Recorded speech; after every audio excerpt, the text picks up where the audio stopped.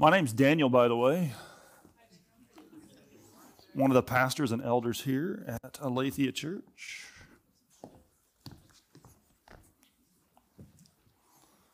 All right, I think we're good. Yeah, good to see each and every one of you kiddos. You can go with your teachers out the back. So I show you that video for a couple of reasons. One, to introduce our passage for you today, but also just to share this series with you. This is from a scene out of the TV series called The Chosen. If you have not seen this, it's absolutely incredible. My family has been working through the first few seasons. I think there's 3 seasons up now. You can just go to the Chosen app and get it, download it to your phone, your computer, or I know it's available on Prime Video. That's where we watch. I've even been told it's available on Netflix. Absolutely incredible. Probably the best production I've ever seen concerning the life of Jesus, because it's not cheesy Christian media, right? Like, it's just super well done. So if you haven't begun to watch that, I want to encourage that. But I also want to introduce the passage, because it's not often that we get kind of a live action telling to where we can really get a deeper, I think, meaning and understanding of what that conversation might have been like between Jesus and Nicodemus. And though everything in there is not exactly according to Scripture, it really captures the heart of what took place on that night. But to make sure that we capture Scripture in its fullest, I want to begin by reading John chapter 3, verses 1 through 15 for us this morning. Now, there was a man of the Pharisees named Nicodemus, a ruler of the Jews. This man came to Jesus by night and said to him, "Rabbi, we know that you are a teacher come from God, for no one can do these signs that you do unless God is with him." Jesus answered him, "Truly, truly, I say to you, unless one is born again, he cannot see the kingdom of God." Nicodemus said to him, "How can a man be born when he is old? Can he enter a second time into his mother's womb and be born?"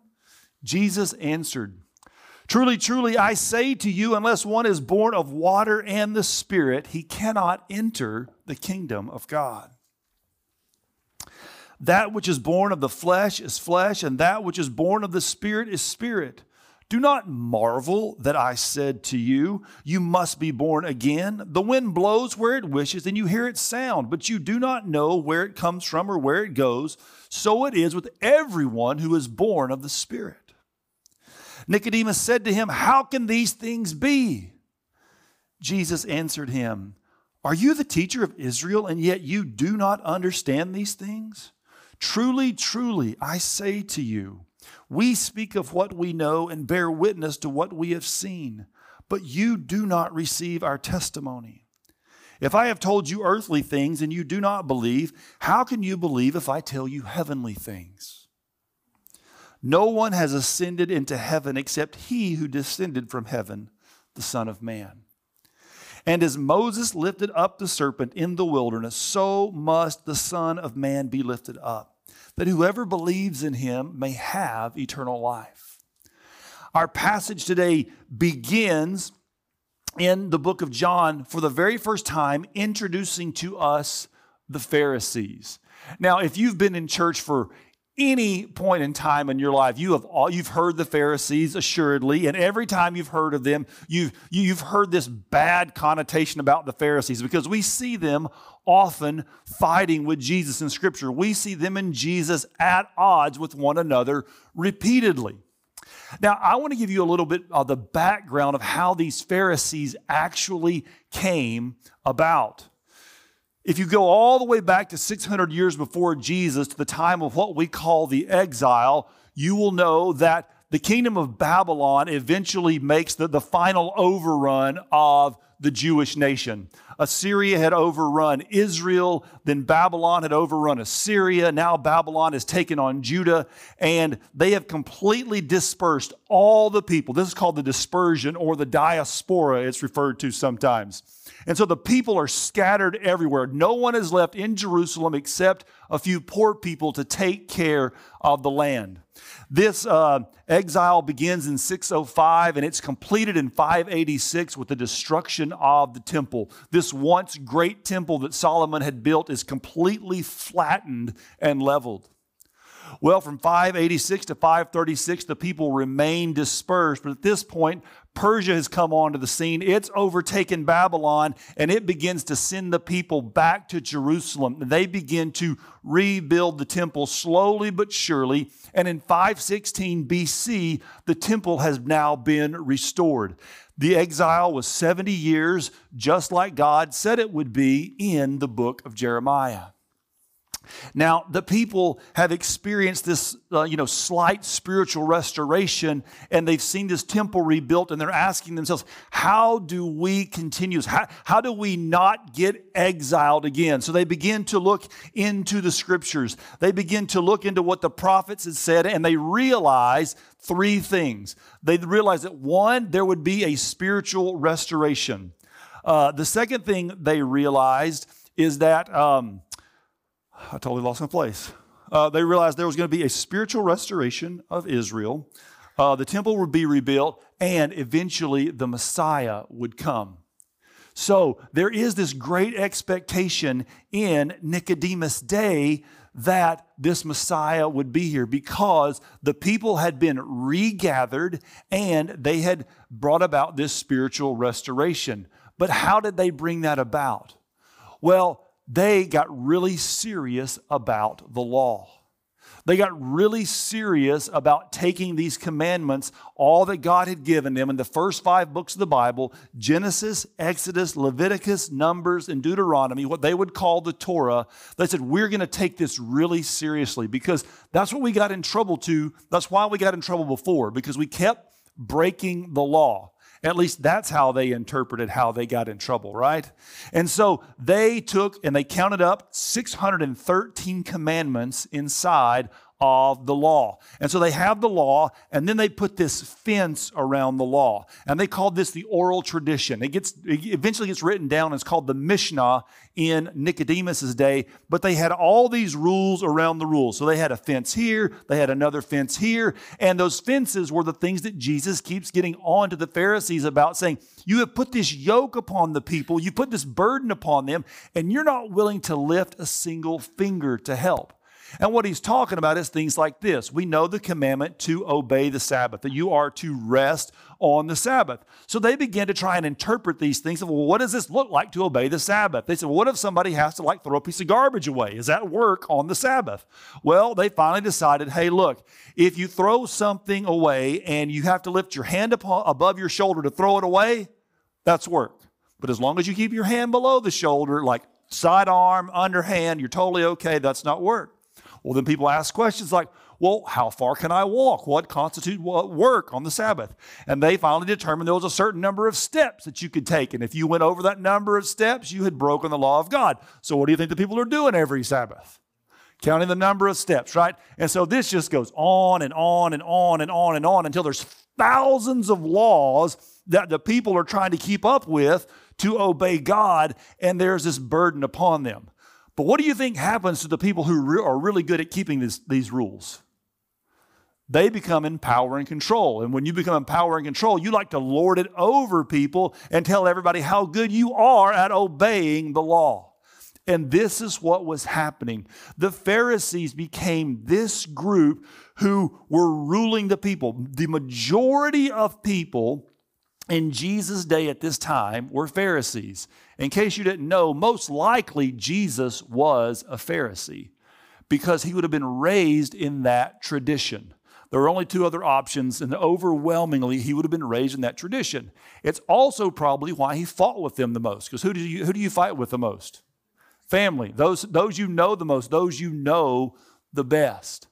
And so Nicodemus is a Pharisee. But not only is he a Pharisee, he is a Pharisee of Pharisees. He is at the pinnacle of the entire Jewish society. He's part of the Sanhedrin, this group of 70 men plus the high priest, in case you ever needed to break a vote, that ruled over the nation of Israel. In the Sanhedrin were the Pharisees and the Sadducees. Nicodemus was this guy. So he is rich, he is powerful, he is a scholar, he is the teacher of Israel. That's who Jesus is having this conversation with upon this rooftop. That's why this conversation is happening at night. is because if the boys back on the Sanhedrin got word that Nicodemus was having this conversation with Jesus, Nicodemus would have been in a lot of trouble. It would have caused a big stir. So under the cover of night, Nicodemus requests this meeting with Jesus, and we see them having this conversation on the rooftop. And so he says, Jesus, we know you are a teacher come from God, for no one can do these signs that you do unless God is with him. So even though we don't see a big list of miracles having taken place yet in the book of John, we know that Nicodemus had seen things with his own eyes. He had heard things from others about all of these miracles that Jesus is now doing. And Jesus says to him, truly, truly, I say to you, unless one is born again, he cannot see the kingdom of God. Now, if you have been a part of Aletheia Church at any point in time, you know that anytime I come to truly, truly, I'm going to tell you why you should really pay attention. Because Jesus is telling you you should really pay attention. In the Bible, anytime you see someone repeat themselves, this is a literary device to say you need to really pay attention to what comes next. So when Jesus says truly, truly, or if you're old school, verily, verily, right? Then you know this is something you should pay attention to. And he says, Nicodemus, pay attention to this. You must be born again. And if not, you cannot see the kingdom of God. And Nicodemus has this great reaction. He is truly confused. He is truly confounded because he has heard these words spoken his whole life. He's heard this language, and in this one moment, Jesus uses words in a context to which he does not understand, being born again. It was like me a few years ago when I first started hearing people use the word sick. My whole life, it meant the flu, snotty nose, strep throat. You guys changed the whole thing, and now it means something good, right? I don't understand this. I was confused by this. Don't even get me started on the word thirsty. Like, I really don't, I do not understand. I do not know what part of speech this is. The only thing I know about that word is that it highly embarrasses my children when I use it toward their mother in our home. That's the only thing I know about that word. But they told me that I never use it correctly. All right? That's the moment Nicodemus is having on this rooftop. He's like, what are you talking about, Jesus? All right? Because he doesn't get it. And I don't know, honestly, if a lot of us really get it or could really explain it. Like right now, if one of your friends came up to you and said, hey, you Christians use this term born again. Explain it to me. Like give me the definition of this thing and tell me how this thing works. You might be as confused and confounded as Nicodemus was in this moment. So I'm going to attempt here for a few moments, one, to kind of give you the technical side of what it means to be born again, but then also kind of talk to you about being born again from the experiential side. So when we talk about being born again in the church, when Jesus is talking about this with Nicodemus on the rooftop, the term that we most often use today is regeneration. That's the theological term that you're going to find in theological textbooks, but in common parlance, we say being born again.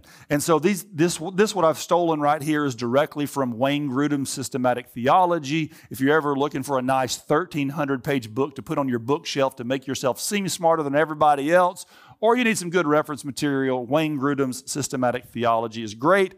And he says this: regeneration is a secret act of God in which he imparts new spiritual life to us. Or stated another way, being born again is a secret act of God in which he imparts new spiritual life to us.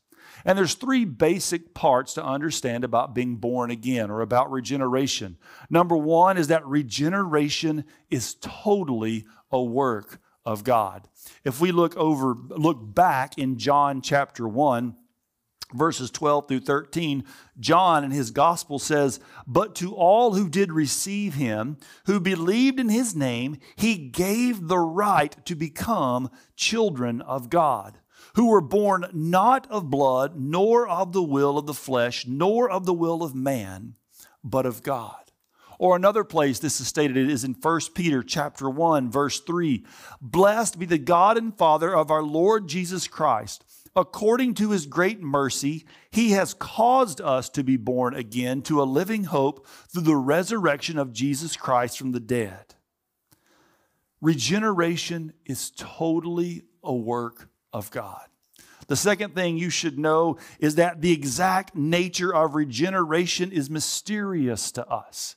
That is why Jesus gives this example of the wind. And you have to think back in Nicodemus' day, the wind was truly a mystery. Like today, we can do all these, scientific explanations through meteorological terms, but they didn't have any of this, right? They woke up and they could feel the wind. They could sense the wind. They knew that the wind was moving, but they couldn't explain all of these weather patterns. They couldn't tell you about El Nino and La Nina. Or they couldn't tell you any of that stuff. They just knew that the wind was there. And sometimes it was comforting. Sometimes it was hot. But they just knew that the wind existed. It was a complete mystery to them. And in the same way, regeneration or being born again is mysterious to us. But what you should also know is that genuine regeneration, genuinely being born again, must bring results to life. Grudem captures it very well this way in his book when he says, "You realize you are separated from God and spiritually dead. But immediately afterward, there was clearly new spiritual life within. The results can usually be seen at once: a heartfelt trusting in Christ for salvation, an assurance of sins forgiven, a desire to read the Bible and pray, a delight in worship, a desire for Christian fellowship, a sincere desire to be obedient to God's word and Scripture, and a desire to tell others about Christ." If you are truly born again, you should see at least the seed of these things in your life. They may not have yet borne full fruit, but a person who is born again, as I read those, you should be able to identify with those. You should see the evidence of those things beginning to take root and to bear fruit in your life. Now, from that, as we think about that, as we try to explain this from an experiential moment of what's this like, if you've ever been to some kind of Christian conference or some place where people are told they get to tell their story about Jesus, we always go for the big, huge, dramatic story, right? Like I heard an incredible story this week about a lady that I'm now loosely associated with. My business partner, one of his life's passions, to where he puts most of his profits and resources, is towards the rescuing of women and children out of abuse situations, and especially those who have been trafficked. So this is an area that I'm now getting involved in with him. And there's a lady that she's known as the trauma mama for us. She does all of our intake for abused women and children as they come in. And her story is absolutely incredible. For throughout her teenage years, she was trafficked by her own parents. This went on for years and years and years, and you can only imagine what this does to a human being when you are trafficked and treated in this way, to where she finds herself high, finds herself strung out, addicted to all kind of substances, and one night laying in a hospital bed nearing the point of death, to where at some point she just finally says, "God, I can't do this anymore. I'm done, and I need your help." And in that moment, the moment she prayed that, she was utterly and completely delivered. She literally pulls out all the tubes of her arm, gets out of the bed, and walks out of the hospital. Everything cleared out of her system, never the same ever again. And now she is totally on fire for Jesus, and there's no one better to witness to and to share life with people who have been abused and trafficked than this lady. Now, we love those stories, right? And those stories are awesome, and God still does those things, and we need to pray for God to deliver people who are in bondage over and over and over again. But that's the rare exception to being born again. My story is not like that, but yet I do have a powerful moment in my own life, right? I'm now 46 years old. At the age of 22, in my very last semester at Auburn, I was sitting at a four-way stop sign in a part of town I had never been in, and very clearly out of the blue, God spoke to me. I wasn't looking, I wasn't asking, I wasn't seeking, but it was very clear that something that was not Daniel Espy's voice or Daniel Espy's voice in his head said, go to the church in front of you. And it was so clear and so convicting and so authoritative, I said, I need to obey this voice. And so I went to church there. I had no idea that my best friend from high school that I'd only seen one time in 5 years was a part of that church. And within 2 months, God used the re-bridging of that friendship to lead me to himself, to where one day, just sitting in my car, I said, Jesus, if you're real and all this about you is true, I will do whatever you want me to do for the rest of my life. In that moment, I was completely born again.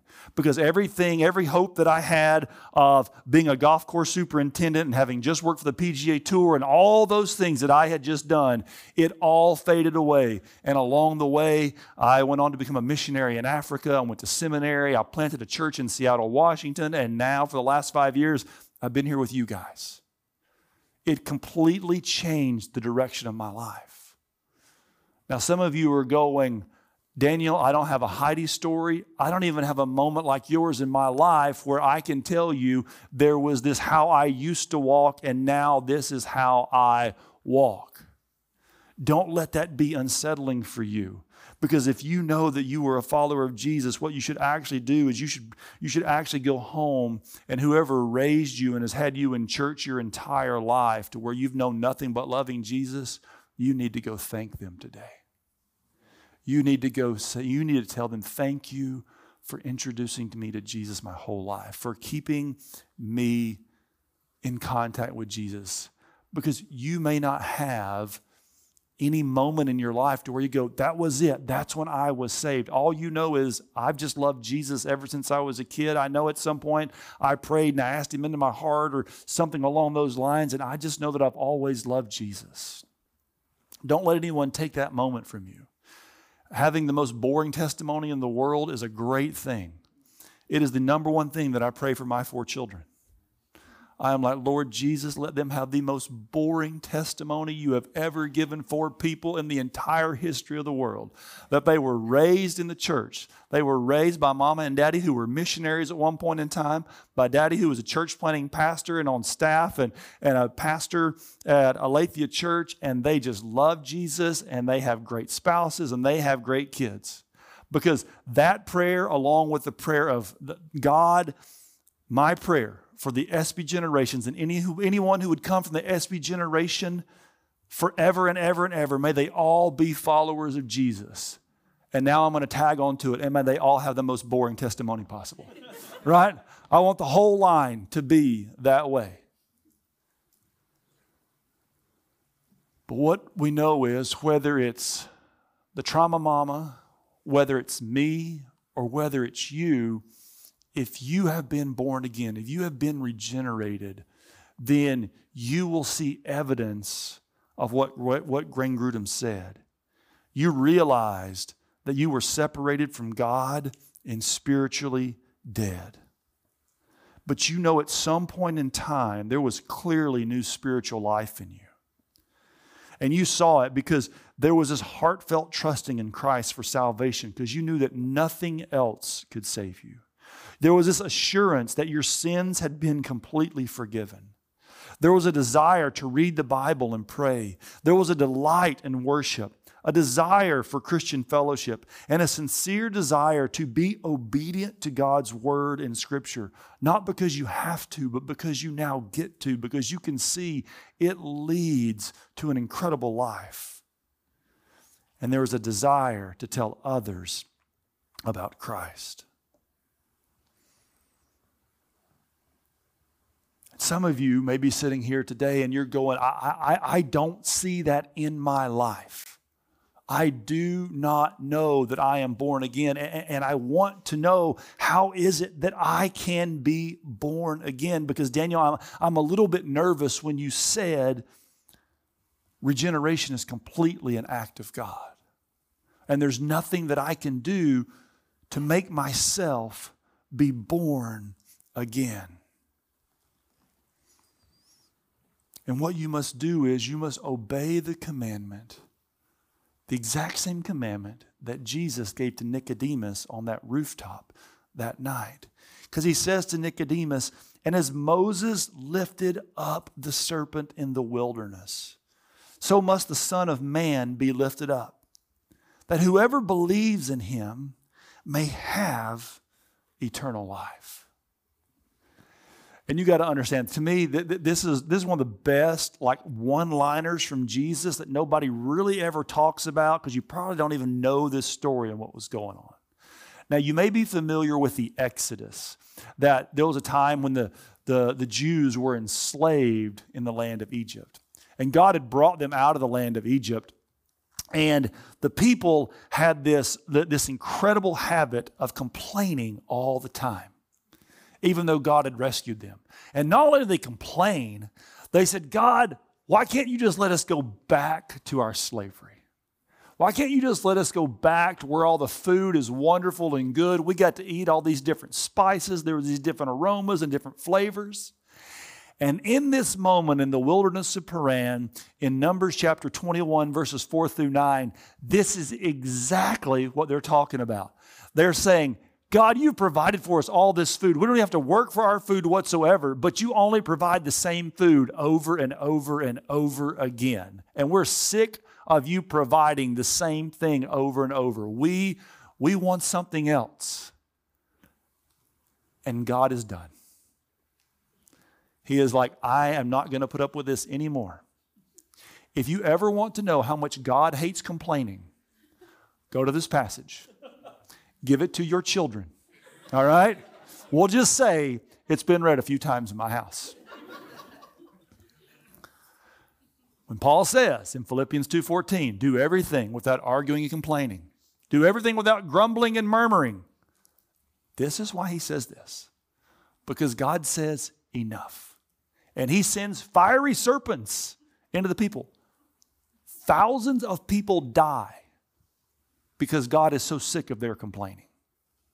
And the only rescue for them was for Moses to go and to put on a pole 2 fiery serpents, and anyone who would look at those fiery serpents would be healed and would be saved. And I really wish I had the time to explain all the irony that goes into this, right?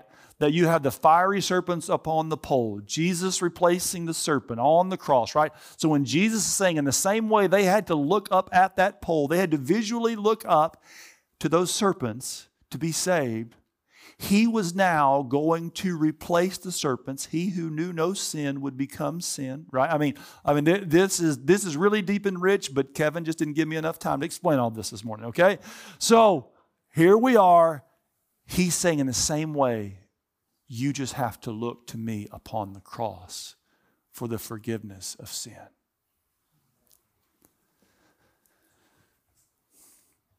And so though being born again is completely a work of God, it begins with you recognizing and realizing that you are a sinner separated from God.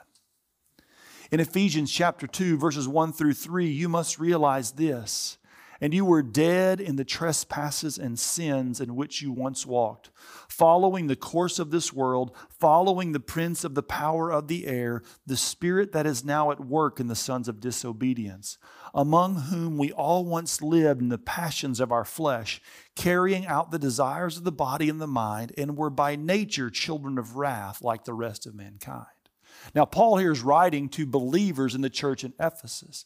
But for those who are not yet believers, you must realize that you are dead in your trespasses and sins. You must realize that you have followed the course of this world. You have followed the prince of the power of the air, the spirit that is now at work in the sons of disobedience. And this is where you lived. And you have been carrying out the desires of the body and the mind, and you are by nature a child of wrath. Because you are at enmity with God, because you have sinned against God, and because you have rebelled against your Maker. But in light of all of that, God offers you forgiveness. He offers you salvation. He offers you new life. And His promise to anyone who will turn to Christ is this from Romans chapter 10, verses 9 through 13. Because if you confess with your mouth that Jesus is Lord and believe in your heart that God raised Him from the dead, you will be saved. For with the heart one believes and is justified, and with the mouth one confesses and is saved. For the Scripture says, everyone who believes in Him will not be put to shame. For there is no distinction between Jew and Greek, for the same Lord is Lord of all, bestowing His riches on all who call on Him. For everyone who calls on the name of the Lord will be saved. Because see, the fact is that unless God regenerates you and gives you the ability to look to Christ and to call out to Him, you never will. But yet, there is this thing that goes hand in hand where God is totally responsible. You are responsible as well, to where you must cry out and you must call out to God to save you. And what you may need this morning is first to pray for the realization that you are dead in your trespasses and sins. Because that is where the journey begins. So if you don't feel that or recognize that or realize that, your first prayer this morning needs to be for God to show you just how separated you are from Him, to show you you are dead. Because, I mean, if you just think about it, the Bible uses this language, right? Like dead things don't move. They are dead, right? I don't care how many times you kick a dead body. It ain't doing nothing. I don't care how much you talk to a dead body. It's not doing anything. What it needs is new life. And what you need more than anything else is for God to bring new life into you. And lastly, we must address this section of Scripture where Jesus talks about the water and the Spirit. Because He says to Nicodemus, truly, truly, I say to you, unless one is born of water and the Spirit, he cannot enter the kingdom of God. That which is born of the flesh and flesh, and that which is born of the Spirit is spirit. Do not marvel that I said to you, you must be born again.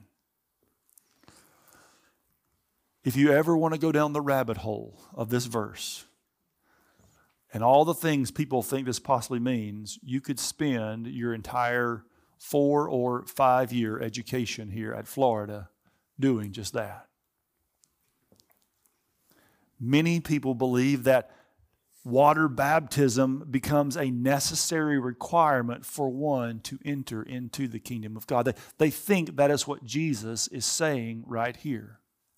There are denominations around the world that teach this. There are cults around the world that teach this. There's a very prominent cult here on the University of Florida campus that parades itself as a church that teaches this. That is not what is being talked about in this verse. Water baptism is not a necessary requirement. It does not seal you into the family of God. If you were baptized as a child, your baptism as a child did not save you. Your faith in Jesus is what saves you. Being born again through a work of the Spirit in your life, that is what saves you. So, what is Jesus talking about? He's even talking about baptism in this. And I don't think so. We don't think so here at this church. If I'm going to pin it to one thing, to what I think Jesus is really drawing Nicodemus to, and where I think you see a very clear parallel in the Old Testament, it's in Ezekiel chapter 36, verses 25 through the first part of 29. Ezekiel is prophesying, and he says this, and just look at how close the connection is. You can see why Jesus is connecting what he's saying to Nicodemus to this passage. I will sprinkle clean water on you, and you shall be clean from all your uncleanness. And from all your idols I will cleanse you. And I will give you a new heart, and a new spirit I will put within you. And I will remove the heart of stone from your flesh and give you a heart of flesh. And I will put my spirit within you and cause you to walk in my statutes and be careful to obey my rules. You shall dwell in the land that I gave to your fathers, and you shall be my people. And I will be your God, and I will deliver you from all your uncleanness. See, water was used to clean. And so what Jesus is saying to Nicodemus is that in order to be born again, you must be cleansed from all your sin. And you must also receive the Holy Spirit. He must dwell inside of you. And so it is when we who believe that Jesus is the Christ, when we look to Jesus upon that cross and we trust in Him for the remission of our sins, for all of our sins to be wiped away, He cleanses us with water. He cleanses us from our sins. Our sins are washed away. And at the same time, we are born again to new life. We become new creations. If you want to experience new life, you must look to Jesus. You must cry out to Jesus. You must call out to Jesus and ask Him to give you His Holy Spirit. You must cry out to God and ask to be reborn.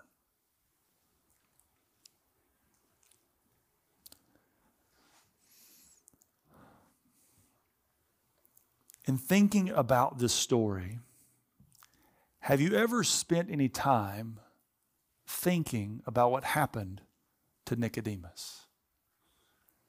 Have you ever wondered what happened to Nicodemus after this conversation on the rooftop with Jesus? If we look in Scripture, we can see in John chapter 7, there's a point where Jesus is out doing some public ministry, and Nicodemus comes alongside to defend Jesus. Like, hold on, let's hear him out.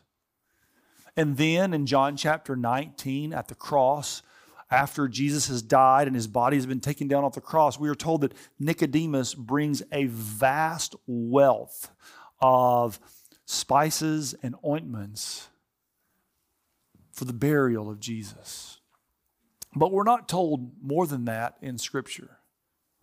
However, church tradition has a lot to tell us about what happened with Nicodemus outside of the Bible.